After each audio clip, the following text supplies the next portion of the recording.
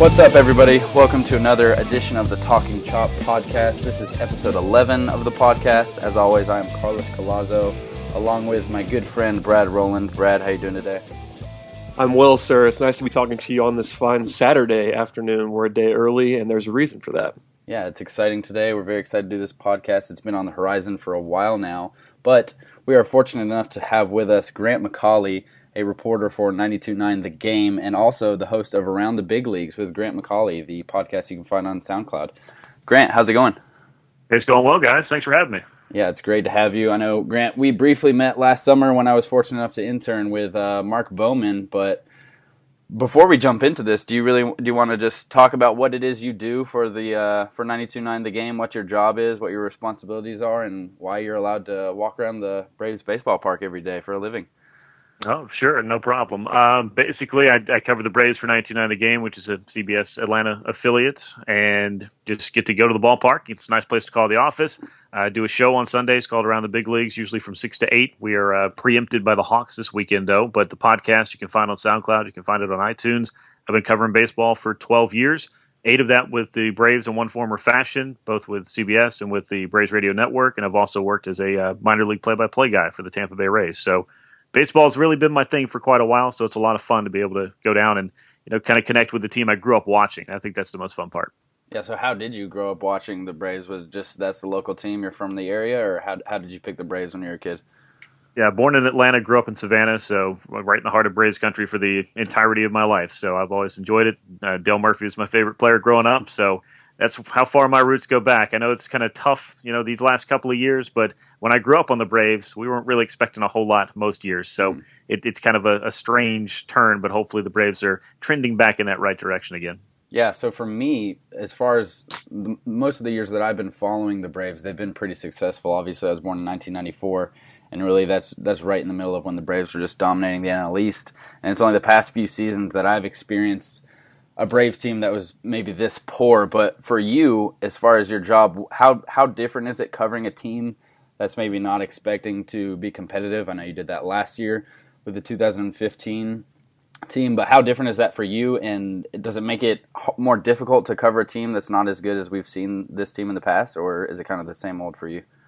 Surprisingly, not really, because spending the 4 years I did in the minor leagues, traveling on the buses and doing all that other stuff, I really got an appreciation for the player development side that goes into this, and a lot of what these guys are trying to do when it comes from being a heralded prospect to being an everyday major league player. So seeing that part of the transition really kind of opened my eyes to the full scope of what baseball is really about. And when it comes to what the Braves are doing right now, you want to get as much high ceiling talent as you can. I think that's what John Coppolella and John Hart and company have been doing the last 2 years. So I'm really excited about the future of the team. Obviously, this major league club is missing some pieces. They don't have a cleanup hitter. Top of the order is a question mark a lot of times, and certainly the rotation is not what you want it to be. But these are all things that over the next year, 2 years, with the talent that's coming, it's going to start to fill in those holes. So as they start spending money again, I feel like this is a team that could get better quicker than, say, a 5-year period. But we're going to find out, because you got to go out there between the white lines and handle business. And for the Braves, that's kind of been hit or miss the last couple of years. There's been some lean times, if you will. But I don't know. I really don't find that it makes it more difficult. Rain delays, I don't really like those, no matter what's going on. But otherwise, I don't really. Right? Yeah, I don't really have any complaints. But eighth inning rain delays, I don't need those. That's fantastic. And real quick, before we jump into really our main topics today, I just want to get your quick opinion on the rebuild. Obviously, we've heard from the start that 2017 was kind of their target year to be competitive again. Do you think that they're in line to be competitive next year, or do you think it's going to take maybe an extra year? And what do you think about just the pieces the Braves have acquired? And also, just to add on to this multifaceted question, do you think the rebuild was necessary in the first place, or do you think the Braves could have gone another way and tried to remain competitive with the core guys they had before they started dealing off players? I'll answer that last part first, because I do think that a rebuild of some nature was necessary, just based on the fact that if you look at the financial model for the Braves, it wasn't going to be possible to keep a Jason Hayward and a Justin Upton. Beyond that, you start to ask yourself different questions about different players that have been dealt off. I think specifically everybody can look at Andrelton Simmons and say, was that one necessary? And I don't know if we have the answer to that yet. And Sean Newcomb, Chris Ellis, those are the guys that are going to be the answer to that question, as opposed to, say, Eric Ibar, who obviously has gotten off to a rocky start with the Braves, but certainly is not going to be hanging around for a long time either. So I look at most of the things that have been done and say I can understand it. The Hector Oliveira trade, now given what's happened over the last couple of weeks, that becomes a misstep for this club, I think, because I would be thoroughly surprised if Hector Oliveira really comes back and makes any kind of impact whatsoever for this club if he ever puts on this uniform again. So those are the kind of things they probably could have done without. That's kind of the bad. But then I start to look at the Shelby Miller trade and getting the kind of talents they got from Arizona and looking at some of the drafting that they've done over the past year or two and the way that they've stocked this minor league system. I always think that's necessary because the Braves are never going to be a club that's going to go out and spin like the Dodgers or the Yankees, the Red Sox. They may be able to go out and get that one big piece, but they're not going to be able to sign 2-3 guys per winter. So I think that living in the financial reality of what the Braves have, they've done some things to set themselves up for future success. Whether or not 2017 is realistic to be a contender in the East, I've got my questions about that, and I'm sure anybody who's realistic about it certainly does as well. But can they be competitive? Sure. Are they going to be toppling the Mets and the Nationals if the Nats are still in that spot? Because they could lose Steven Strasburg. In 2 years, they could lose Bryce Harper. So things could change in a hurry. So long story short, I think they can be more competitive as they go along, but to say that they're going to be a contender moving into that new ballpark, which I think pushed everybody's timeline ahead, I don't know if that's realistic or not, but I think the baseball and the quality thereof, the quality of the players and the product is going to get better and better as the Braves begin to fill in these pieces and answer the questions they have about the club internally as well as what the fans want to see and what the fans are wondering about when it comes to when is this club going to be good again. All right, cool. I think you did an excellent job navigating that rambling question of mine, so I appreciate that. Brad, do you have any questions? Brad, do you have any questions for Grant before we jump into some of the news we have?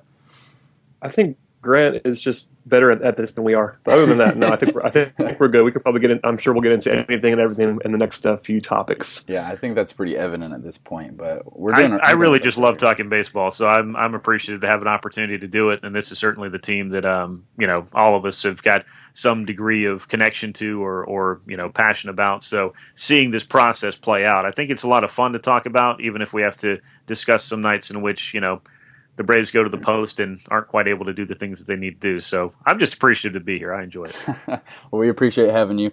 But a few quick things before we jump into the main meal of this podcast. Matt Marksberry was recalled from Double-A Mississippi recently. Casey Kelly optioned to Triple-A Gwinnett. That gives the Braves another left-handed reliever out of the pen. He's got 8.2 innings under his belt with Mississippi this season. He's allowed 3 hits and 1 earned run. I think he's shown some glimpses where he can be a successful and a useful left-handed option out of the pen. And we also have Lucas Sims, who is promoted to Gwinnett, which kind of leads to our main topic, which is Aaron Blair and Mike Foltynewicz. One of those two pitchers should be starting for the Braves on Sunday. And Chop Hoopla on Twitter asks, Grant, he asks you this specifically, will Folty or Blair most likely get the start on Sunday? Do you have any sort of insider information that you can lean to us right now, or do you have a gut feeling on who's going to be starting tomorrow for the Braves? My indication is it's going to be Aaron Blair, but I don't think anybody would be surprised if it's Mike Foltynewicz. I just think that Mike might be able to benefit from 1 or 2 more starts just to get himself arm strength, confidence, all those things, coming off of a major surgery, which I'm not sure people really realize how invasive that deal was, that procedure for Foltynewicz. I mean, talking to him in the spring, he's bounced around. He's just excited to be getting back on a mound. But then you ask him about that surgery, and he's like, yeah, doctors told me that if I had not gotten this condition treated and flown, I could have died. And I don't think people really realize that. And I don't know if Mike really realized that. And it kind of sunk in for him. So I think he appreciates this kind of second lease on life. And I say that kind of tongue in cheek, but then again, this was a big deal for him. So I think Mike could benefit from a little bit more time just to get his feet back under him, so to speak. But I think Aaron Blair's been a finished product. Going into spring training, I would have looked at that 5th starter spot and said, Aaron Blair, go out there, and if you lose this spot, we'll figure out who's going to fill it. But if not, I think he's major league ready. I talked to some scouts in the spring and talked to some other just folks around baseball that said if the trade had been Shelby Miller for Aaron Blair, there were people that were going to do that and not even have the other 2 pieces be involved. And we've heard that, I think, different incarnations for all 3 of the guys in that trade. But I think Blair is a finished, ready product, ready to come up on the big stage and be challenged at the highest level. He's a heady pitcher. He's a guy that can get ground balls, which I think is super helpful for him. And we'll see what the Braves defense does behind him. But he knows how to pitch. and he's a big, projectable right-hander that I think could be in this rotation for a long time. So that's the guy I'd really like to see. But, of course, with Folty's stuff, if he gets that thing figured out, that's a guy I'd love seeing every fifth day as well. Mm-hmm. Yeah, it's funny. We talked about the trade that brought back Aaron Blair, and really for the most part, Aaron Blair was kind of that player we talked about as kind of that throw-in player. And it's funny, third man. Yeah, it's funny to hear you talk about how people would have done Aaron Blair for Shelby Miller straight up. And there are a lot of people who believe that Blair will be as good or even maybe even better than Shelby Miller. And when you factor in service time, I mean, I guess you could make an argument for Blair for Miller straight up, and that's interesting. Did you get a chance to talk to Aaron during spring training? What is he like as a person? I did. I talked to him a couple of times in spring training, and I actually talked to him right before Gwinnett opened their season. I did a special on my podcast on Around the Big Leagues and talked to him there. And then I talked to him after his start, I believe it was his second start of the year. Yeah, because they opened on the road. So he'd thrown 6 scoreless innings, and then he threw the 7 no-hit innings last time out. And just asked him about his overall approach to the season, knowing that he's this close to the big leagues. And he said, look, I know I've got work to do. I want to continue becoming a better pitcher every single day.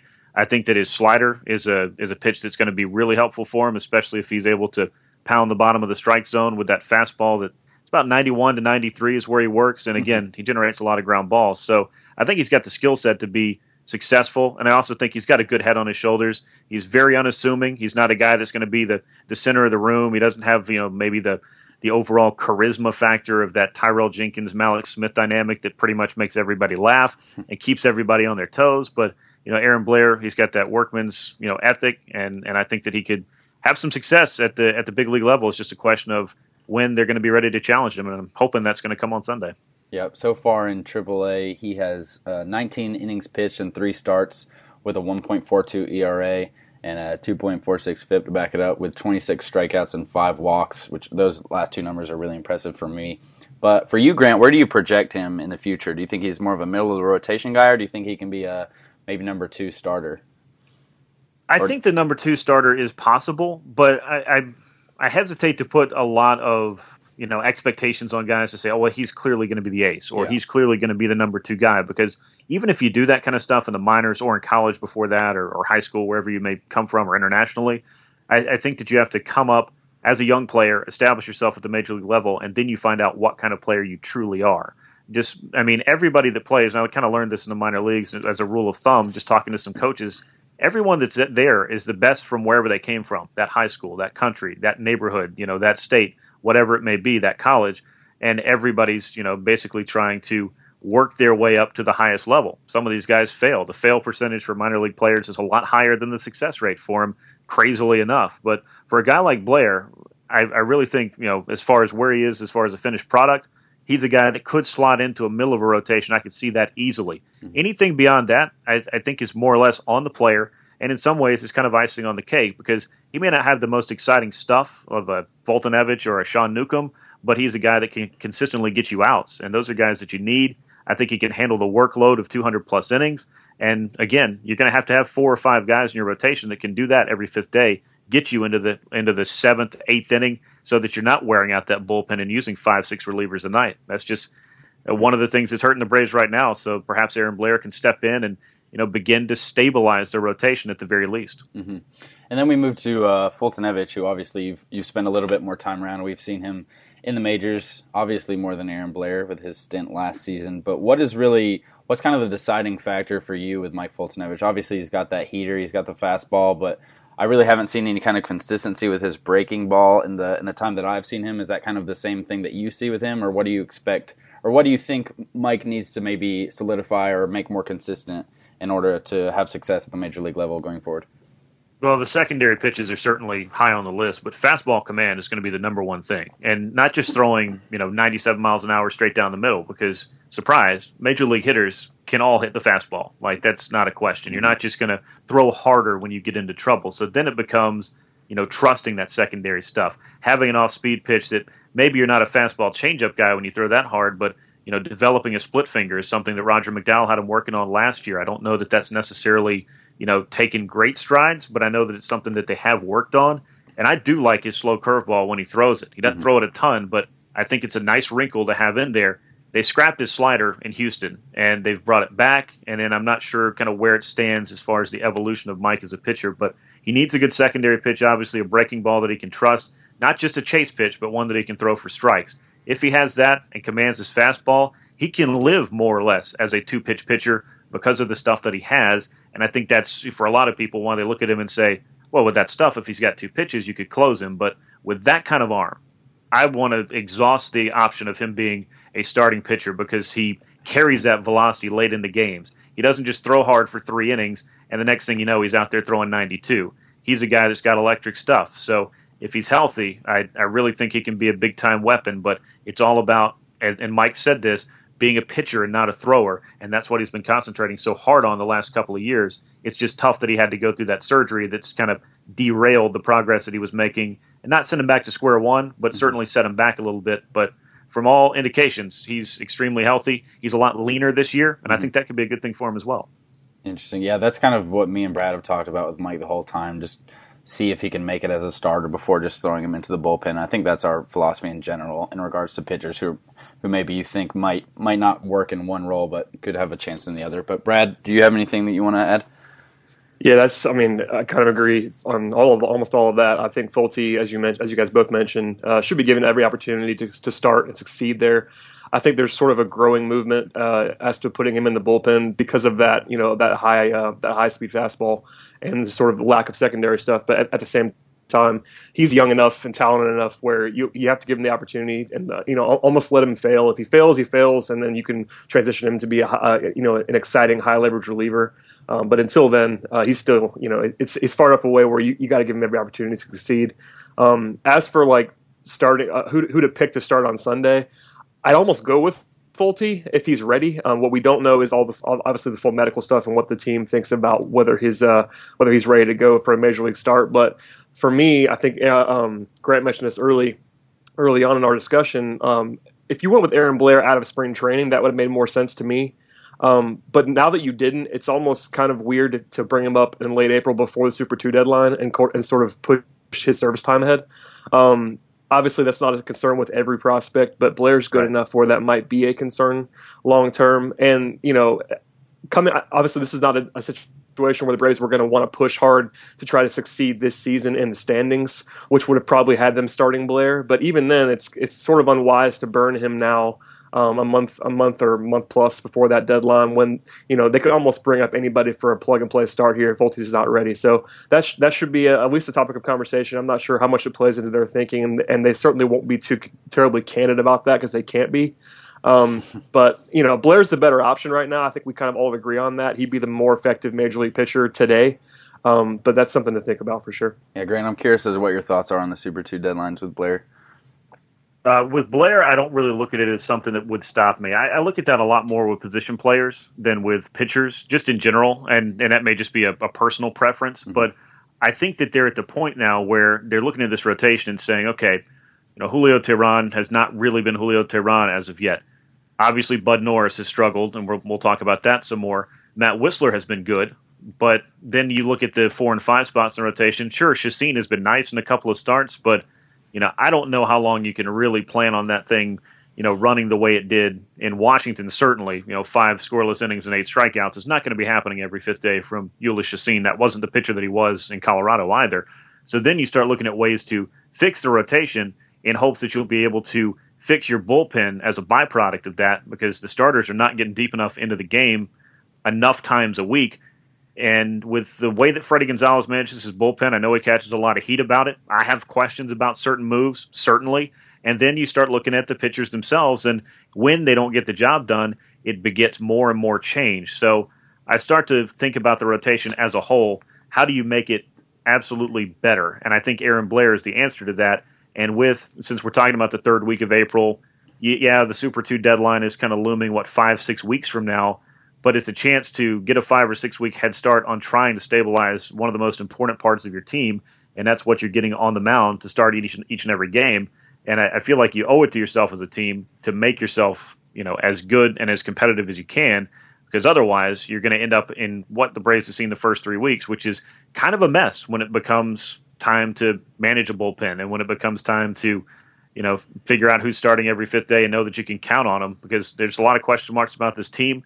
It's the chance to knock one of those off the list, and I think that they owe it to themselves to do that and to do it with something they think could actually be an answer. Not that Folty can't, but we all know that there are some struggles that have been built into his major league career thus far.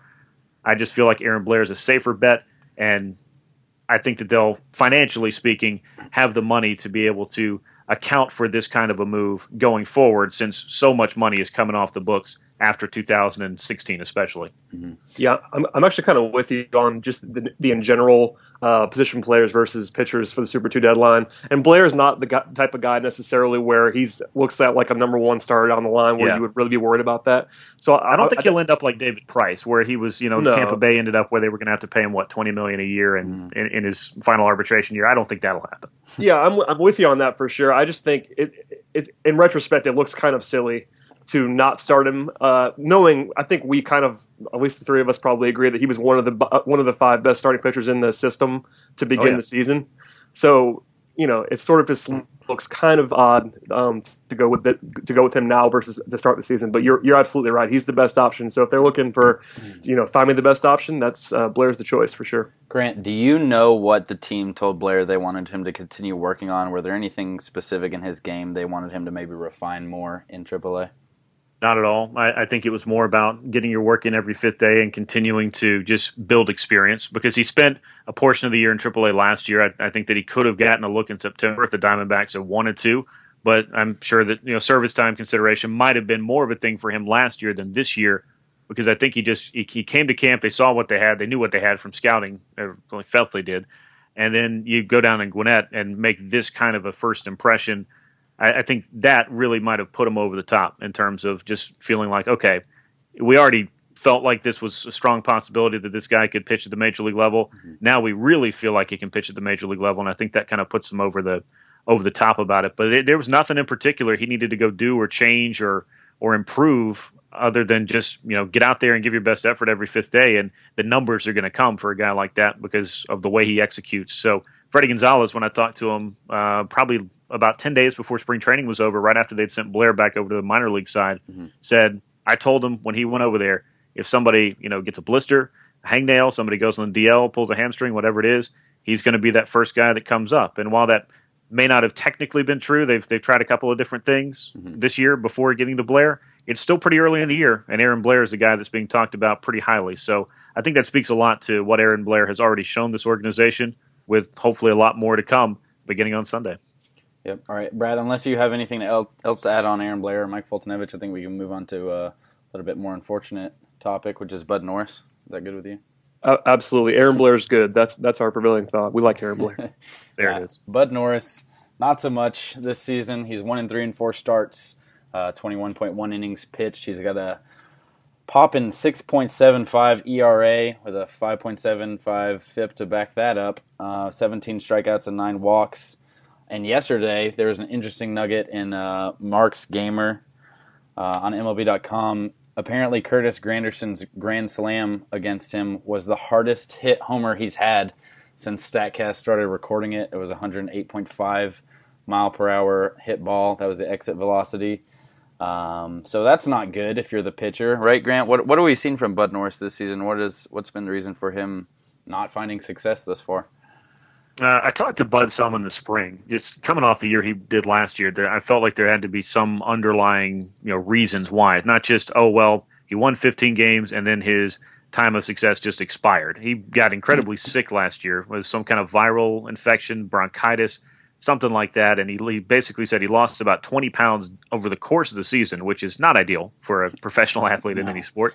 And his mom had to fly in and basically start over and feed him chicken noodle soup and nurse him back to health, basically. And I was like, "Are you serious?" He's like, "Yeah, this was not a good time for him." And he pitched his way out of the Orioles rotation and out of Baltimore in general. He was just so ineffective last year.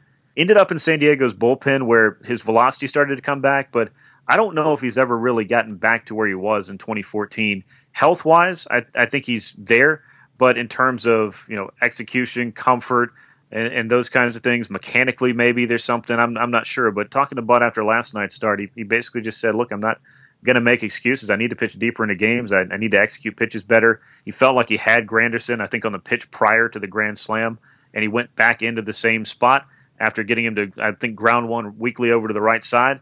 Thought he could get him to roll over on another one. Instead, he missed his spot, and Granderson didn't. So, that's part of the game. It's you're going to think that you've outsmarted the hitter, and the hitter's going to be thinking, well, if he tries that again, I'm going to be ready for it. And, Granderson certainly is quite an accomplished home run hitter over the course of his career. And even at this age, you make a mistake, he's going to make you pay for it, not once but twice yesterday. So for Bud Norris, I don't know. I don't know if he knows right now either. And I think that's not necessarily scary, but it's something that maybe it sends him, back to the drawing board and says, all right, let me just get out here and throw. Let me get out here and trust the game plan that we come up with, prior in the meetings and looking over film and figuring things out with hitters. I'm really fascinated personally, and this is just something I'm looking at, to see if Tyler Flowers gets a little bit more time behind the plate. Not that Bud Norris and A.J. Pierzynski don't work well together, but I looked at the ERAs by catcher for Julio Teheran, and he and Pierzynski have never really enjoyed much combined success. And by that, I mean Teheran has never pitched well with him. Flowers had this reputation of being a good game caller, cerebral catcher, good pitch framer, all those things.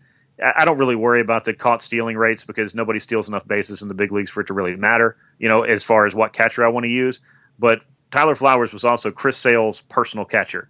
And when the White Sox cut him loose, among other things that Chris Sale wasn't happy about this spring training was Tyler Flowers not being there anymore. So I think that speaks volumes about what he might be able to bring. Not that he's going to turn guys into Cy Young Award winners, but maybe that's an X factor that the Braves have yet to tap in on. I don't know. Do you know what it is about Tyler Flowers that all these pitchers like him? Obviously, Chris Sale likes him, but have you talked to any pitchers that maybe prefer? Obviously, they're probably not going to say that in the clubhouse because you don't want to butt heads with anyone. But do you know what he brings, maybe like an intangible that he brings to the game? What is it about Tyler Flowers? He's very cerebral. He studies. He is very much into – I read a piece on Fangraphs last year. I think it was David Larilla that wrote it, that talked to Tyler. And almost even the way he talks about it, he's like, no, it's not about how you attack hitters. It's about, A, B, C, and D. And, he just – the way that he looks at it is, I think, a different level or one more layer than a lot of people do. And I think that's something that he's worked upon because I saw Tyler coming up in the Braves organization. He looked like he was going to be a hit first, defense second catcher. I mean, think Evan Gattis. A lot of power, maybe not quite as much as Gattis, but you didn't really expect him to be this great catcher. But he's worked and worked and worked to make himself that. And I think that speaks to the fact that he's just so, just engrossed in the process and knowing the tendencies of hitters and what they can do, and also knowing the tendencies of his pitchers and how they can tap into that and use it as a strength because, trying to put that plan together and execute against a hitter in a given at bat, things change from basically from plate appearance to plate appearance. And I think that Tyler Flowers in that process is just extremely good, but we haven't seen a ton of him yet, but that's just been the overwhelming consensus of what I've gotten is that this guy's smart. And if you got somebody who's smart, I don't know about you, but I like to listen to smart people because then I feel smarter. Yeah, that's why you've been talking the majority of this podcast, Grant. But moving back to Bud real quick, you mentioned the weight loss. Do you know if he's put all of that back on? And do you think that even him losing all that weight last season could have lingering effects as far as his preparation in the offseason, that maybe he hasn't really caught up physically to where he's used to being? I think he's caught up, really, because, I would look at the radar gun first and foremost and say, well, if he can't sustain his velocity or if there was something, that just seemed like an overriding, problem for him. But no, he looks healthy. Skin color's good and all that other stuff. So, and he was hitting the gun at 93, 94 last night. But again, it's not just about velocity. It's about location, execution, and, the sequence of pitches that he's going to be throwing. And if he's not really able to feel 100%, confident in his ability to execute a certain pitch, maybe that changes the selection that he wants, and then that changes the scope of the entire at bat. So there's a lot that can go into it, but I think health-wise, strength-wise, that's all back. But maybe, as any person would, after you've experienced an elongated feeling of failure, trying to work twice as hard to be twice as good after the fact could be a mental challenge that I'm sure for athletes or for any one of us, that you might run into. It's just feeling like you have to be too perfect or too fine in order to counteract how bad you were the year before, trying to erase that from people's minds. That's just part of the aspect that goes into the everyday rigors of being a professional athlete, I'm sure. Mm-hmm. And with you being in the clubhouse every day and talking to these guys after games, obviously you've got to ask them questions after when they probably don't want to talk to anybody. But how has Bud responded? Excuse me. How's Bud responded after some of these struggles?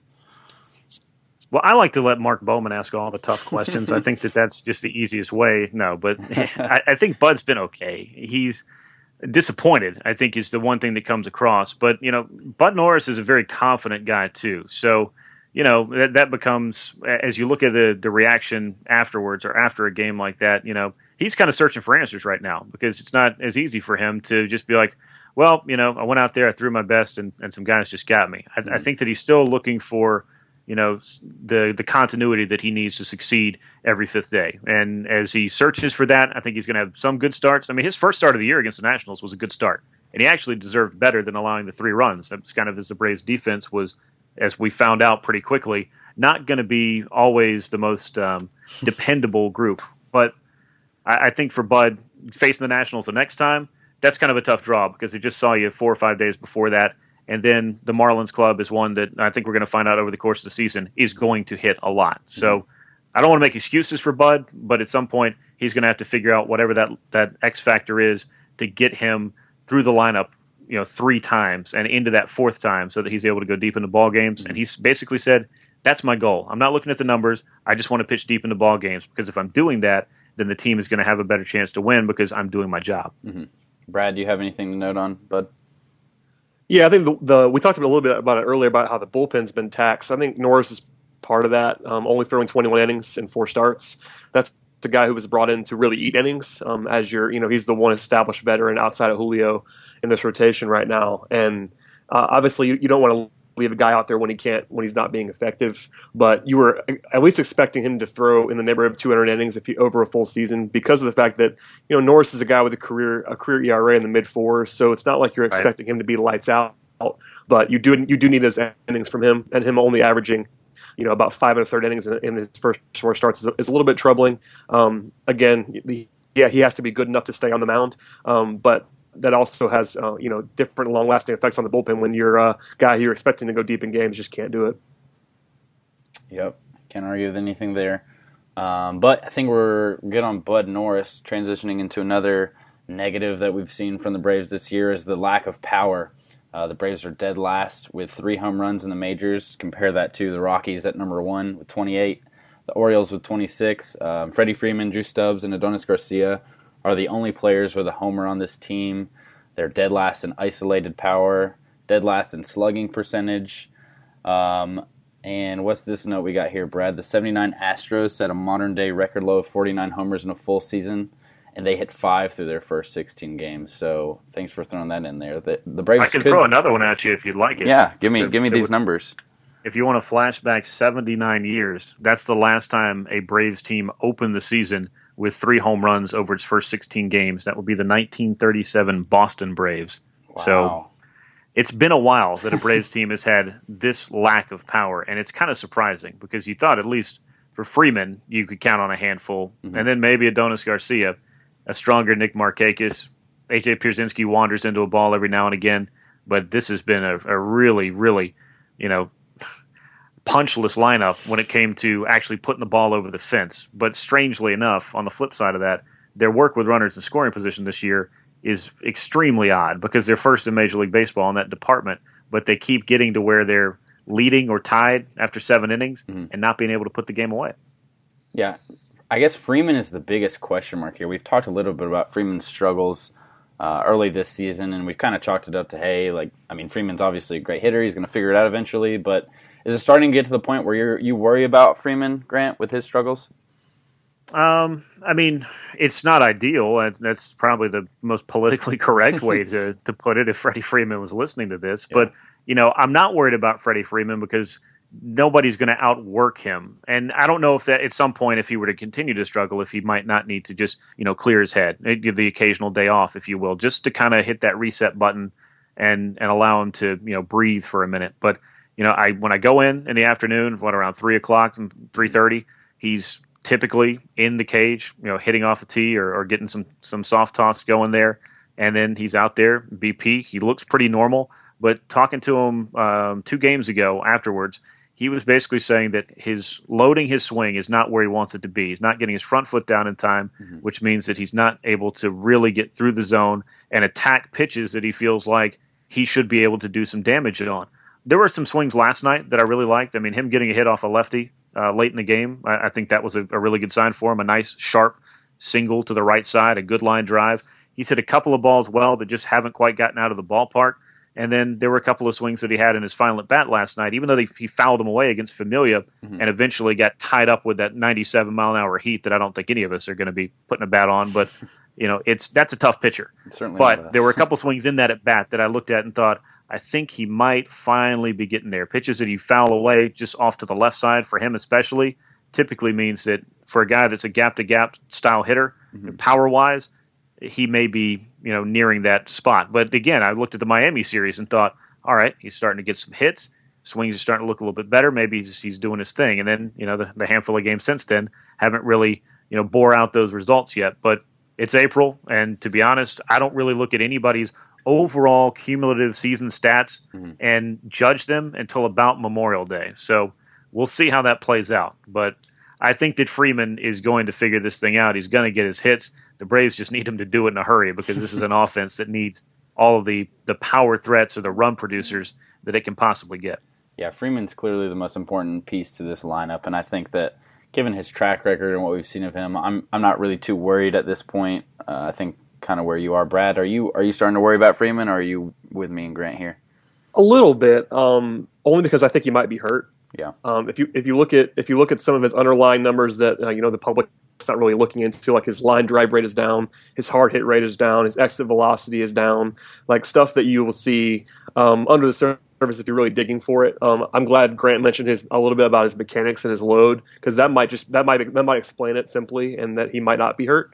But with the guys with as long of a track record of success as Freeman goes through this kind of stretch where the power's not there really, like.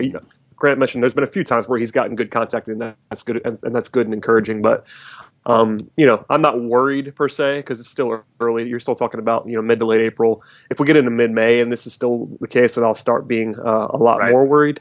But no, I think it's worthy of talking about just some of the underlying stuff, and maybe a little bit of that lingering effect with his wrist or something like that. But until we get some more data, worry is probably overstating it. Yeah, Grant, has there been any more talk about his wrist? Obviously, that was a big storyline in the spring, just seeing how he was coming along. But has he mentioned that at all? I know he's a guy that doesn't really want to talk about that stuff, but has anyone asked about it, or is there any updates for the wrist at this point?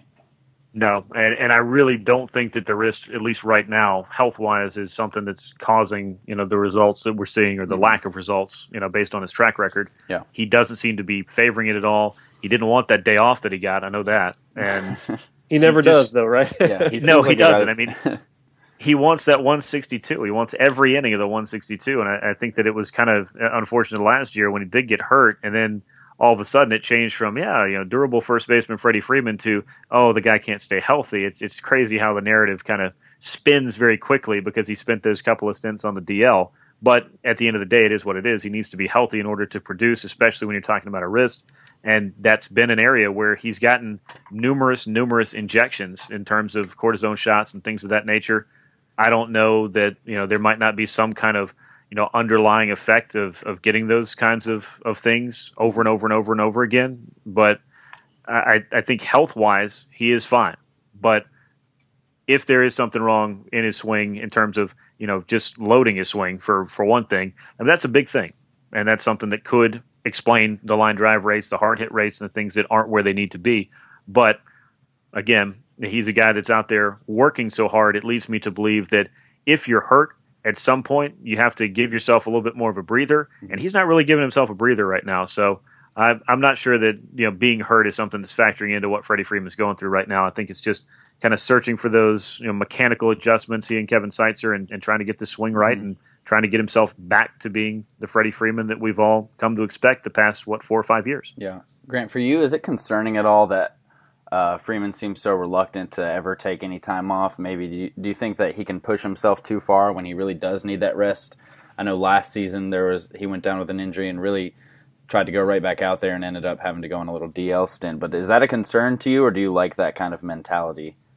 I like the mentality. Yeah, I like the mentality, but sometimes you have to protect people from themselves, because they do want to do the thing that they're paid to do, number one, or well, maybe that's number two for him, but the thing that you love doing and the thing that you've always done at a high level. So getting athletes in any sport to rein it back and wait. I mean, especially for when you start talking about injuries like a hamstring, it's like you just have to wait, and the waiting is the worst part for these guys.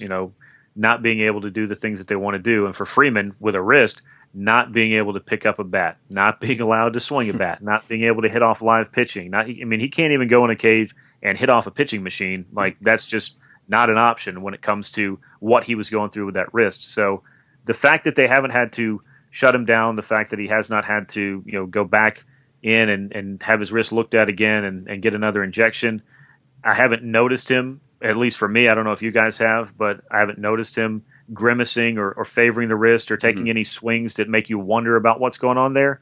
And that usually is a telltale sign, as we've seen the last few times that he's really gotten bitten by it. You can tell. You're just not going to be able to hide that kind of thing. So I think that he's probably fine physically, as far as I know. I'm not in his head, but from what I can tell, this all seems to be more of a mechanical adjustment right now that Freddie Freeman's searching for and trying to make. All right, we'll continue to keep an eye on that and see how Freeman is able to adjust as the season continues. But a bit more of an optimistic sign from Nick Markakis, at least with his early results this season. He's hitting .281, .397, .439. Still doesn't have a home run, but he's got a handful of doubles to his name, and his isolated power is up to .158. Obviously, small sample size, but that's the highest that he's had since 2012. Obviously, he got a full offseason to work after having that neck surgery a year ago. But have you noticed, obviously there's a noticeable difference in the pop so far, Grant, but do you think that he can turn into a 15 to 20 home run guy, or do you think those days are behind him? I think the days of 20 home runs are probably behind Nick Markakis. It's pretty fair to look at the results, not just last year, but also the early portion of this year. Looking at him physically this year from a year ago, he looks healthier. He looks fuller. He looks like he had his entire offseason to hit the weights, do the things that he needed to do, stuff that you can't when you're following surgery. It seemed like last year for Nick, his whole season was basically one just, a big show and go for a guy that's played in the big leagues for 8 or 9 years. It's, well, you know what to do, so just pick up the bat, throw in your uniform, get out there and do it. Not the everyday, rigors and grueling, practice and extra hitting and the weight room and all that other stuff. So I think for that, Nick Markakis is probably, he's definitely better off. But as far as like probable expectations or the expectations you have for home runs, I would say 10 to 12 is still more realistic based on his last 4 or 5 years with the Orioles. Interestingly enough, last year he had the same number of extra base hits that he had in his final year with the Orioles prior to the neck surgery. It's just more doubles and less homers. But 10 or 12 home runs from Nick Markakis in this lineup would go a long way. Where he hits in this lineup for me is what could go an even further way when you're searching for ways to score runs for the Braves. To me, he's got to be hitting in a top spot in the lineup, but either 1 or 2. And if he's not, then I think that you're looking at trouble at the top of the order setting the table, because Malik Smith thus far has seemed a bit overmatched at the major league level. Putting him at the top of the lineup, not really an answer for you. Inciarte's on the DL, and the number 2 spot in the order has been a little bit questionable. I'm happy that Daniel Castro has picked up some base hits, and I know he can handle the bat, but I don't know that he belongs there, and I certainly don't think that Eric Ibar, given the current situation, belongs in that spot of the order. And that's what's setting the table for Freddie Freeman, who, by the way, as we discussed, is also struggling. So you start to see what's symptomatic of what the Braves are going through is they just don't have enough hitters doing enough things at the same time to be able to make a sustainable run-scoring attack. Brad and I have talked about this a little bit, and obviously Markakis isn't your prototypical leadoff man, but if you're the guy penciling in the lineup every day, where are you putting Markakis in your lineup? If you're not going to get into it, I talked to Zach Dillard over at Fox Sports South about this quite a bit. I know we all like Zach quite a bit, and I'm not stealing his idea, but I'm going to co-sign on his idea. If you're a Freddie Gonzalez, at this point, I don't know what you have to lose, and I say this tongue-in-cheek, but maybe your job, by trying some different things with your lineup that might be a little bit more new age and throw the old school, effect or old school thinking out the window a bit. If Freddie Freeman's hitting, maybe you think about hitting him second. If you do, then I hit Nick Markakis first. Then you've got to figure out what happens, 3 through 8, because those are still, there's questions all over the place. But I want to see Nick Markakis and Freddie Freeman both getting the most at-bats they can possibly get in a game. So for me, Markakis, he's not a base clogger, but he's certainly not a speedy guy. When you get Inciarte back, I put Inciarte at the top of the order, bat Markakis second, and hit Freddie Freeman third. Yes, that's 3 lefties in a row, but they also happen to be probably your 3 most productive hitters in that lineup. That could be a problem late in games, but if you score enough early in games, maybe you won't have to worry about late in games as much. At some point, you're going to have to stop, moving one thing across the board to fix the other thing. You're just going to have to go with something and see if it works when you're missing pieces the way this Braves lineup is. So maybe you throw the matchups out the window a little bit, and that might be heresy to some people, and you just go with your best guys and see if your best guys can get the job done. So Brad is our resident lineup guru, so I'm curious as to your thoughts with this idea, Brad. I love it. Yeah, I'm on board fully. I'm just so done with Daniel Castro and Eric Ibar hitting in the most important lineup position every game. So anything is better than Freddie using his plucky middle infielder as the number 2 hitter. So yes, sure, on board with it. Yeah, no, Markakis should be definitely in either the 1 or 2 spot, and Freeman, the 2 of them should be hitting in the top 3 spots every day, and then hopefully you avoid having your worst hitter hitting second or lead off. That's really it's baby steps for me at this point. I'll be shocked if Freddie ever uses Freeman in the number 2 spot. I just don't think he's got it in him, to be honest. As much as we all like to see that, I just don't think he's got that in him. But at least if you leave Freeman in the 3 spot, at least give me Markakis in the 1 or 2, and then not your worst hitter in the other spot, and we'll be good to go. Yeah, I think it comes back to just talking about how you don't really have many options. We've talked about everyone struggling. There's not really a great lineup you can make regardless of what order you put these guys in. So it is fair. Like, that is fair. I mean, for as much as we kill the lineup, and I'm the worst culprit of it every day when they post the lineup, to just kind of laugh to myself. But in Freddie's minor defense, like, there is not a good lineup on this roster. I don't know what else you now. can do. That's when I look at it and think, well, that's probably not ideal. But what are you going to do? I mean, I had this all planned out in the offseason as far as, my fantasy booking was. You sign Ben Zobrist and you trade for Todd Frazier, and this whole lineup's fixed. But unfortunately, I'm not the GM. I'm not in charge of the money. Those moves didn't happen, and this lineup is missing a cleanup hitter, I think, and probably either a leadoff or number 2 hitter, or if you move Freeman up, a number 3 hitter. And that's a pretty tough way to go through and score runs. Even with before you had Oliveira, who we haven't talked about a ton on this podcast, like at least today, if Oliveira was on the team, you'd have a pretty obvious 1, 2, 3 in my mind with Markakis, Oliveira, Freeman, and that looks great to me. Obviously, you don't have a ton of speed at the top, which you don't love, but with Oliveira being out of the mix, it really hurts Freddie's ability to sort of put in a lineup that anybody's going to like on the field. And obviously, we know the reason why Oliveira's not there, and he shouldn't be there. But at the same time, like, that does hamstring Freddie. So for as much as I kill him, there are only so many options. I just think there are better options, I think, than hitting Daniel Castro second. But there aren't a ton of good options. Let me just say that. Well, I mean, you look at what Adonis Garcia has done thus far with the bat, and he's been pretty much their most consistent hitter. I mean, there's some obvious flaws to his game. He's not going to walk a ton, though he has walked a little bit more this year, surprisingly, but he picks up some base hits. Maybe he hits second, and then at that point, you figure out what the cleanup spot's going to be. At some point, based on the way the Braves are constructed as a roster, you're going to run into the possibility of there being 3 straight left-hand hitters on a given day, probably more days than not. And that, I think, is then you start wondering, well, and some people love it, some people hate it. Do you look at playing Jeff Francoeur more in left field in particular matchups and on particular days? Jeff Francoeur, for the flaws in his game, last year for the Phillies was a pretty productive player. And the Braves right now are looking for pretty productive players in order to figure a way to put together a starting 8. Yeah, I think it goes out there and trying to score runs. So I think you got to throw it at the wall and at least start seeing what sticks and trying some different things. I think as currently constructed, I mean, Francoeur is a better hitter against lefties than Malik Smith is.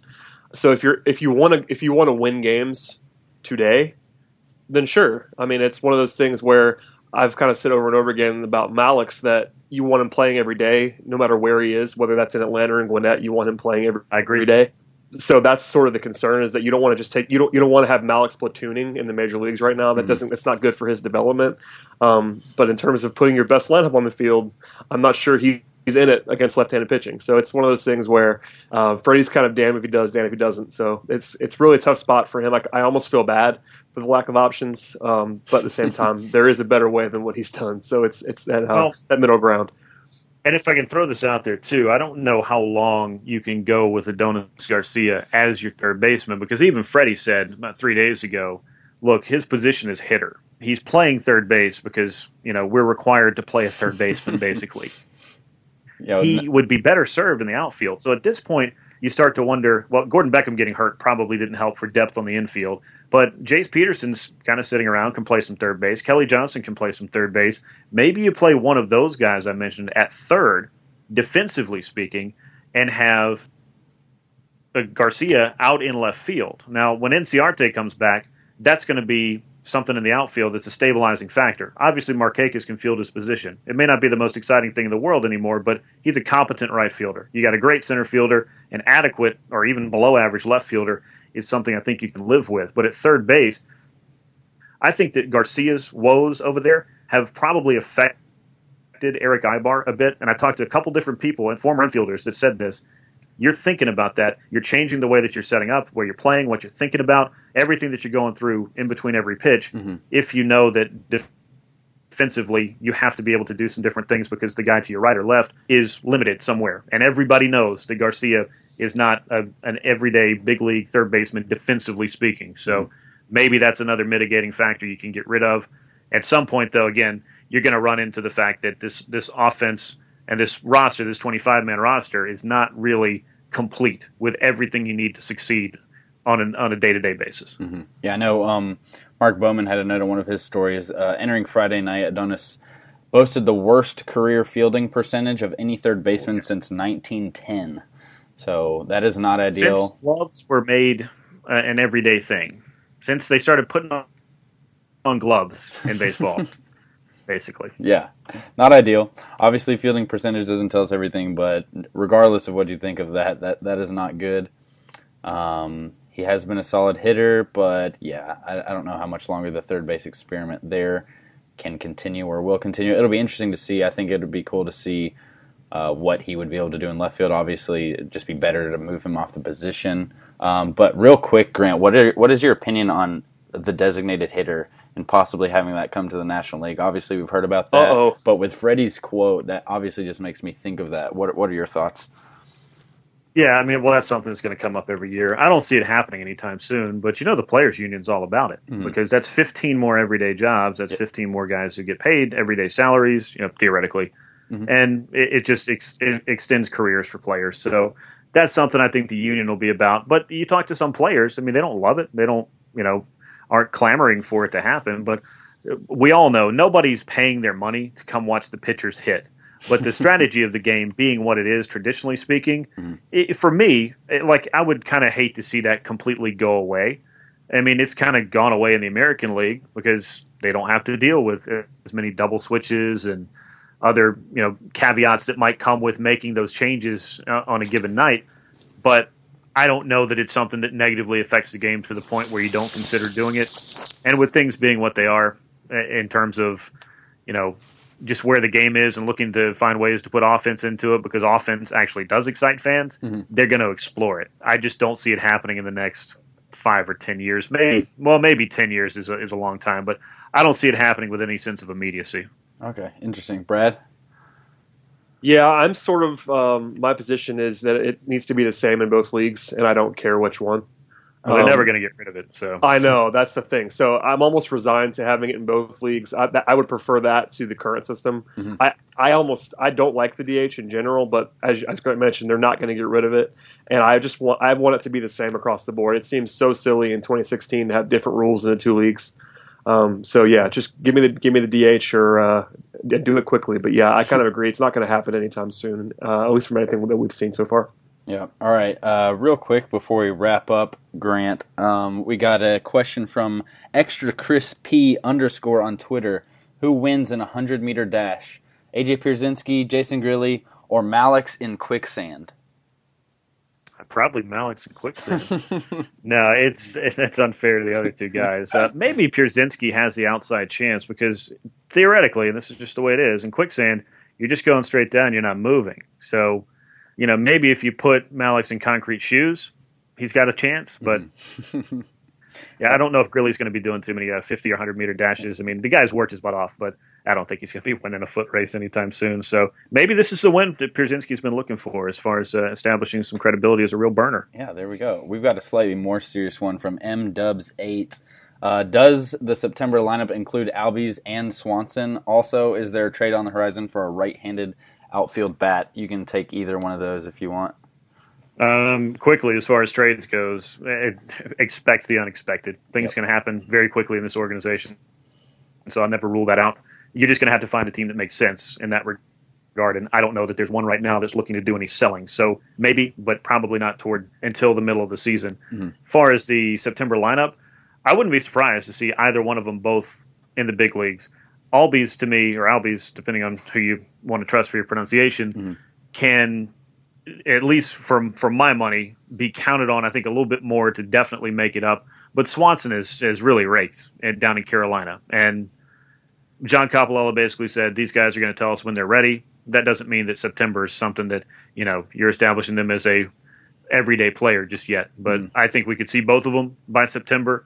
I think that if the Braves had a little bit more continuity with other spots in the lineup and other spots on the field, and had 6 or 7 guys that they really knew were established big leaguers that could do their thing, there's an outside chance that Albies got the chance to do what Furcal did. But with this team right now, where they are, service time, all the other things that go into it, there was no reason to rush him. Yep. All right.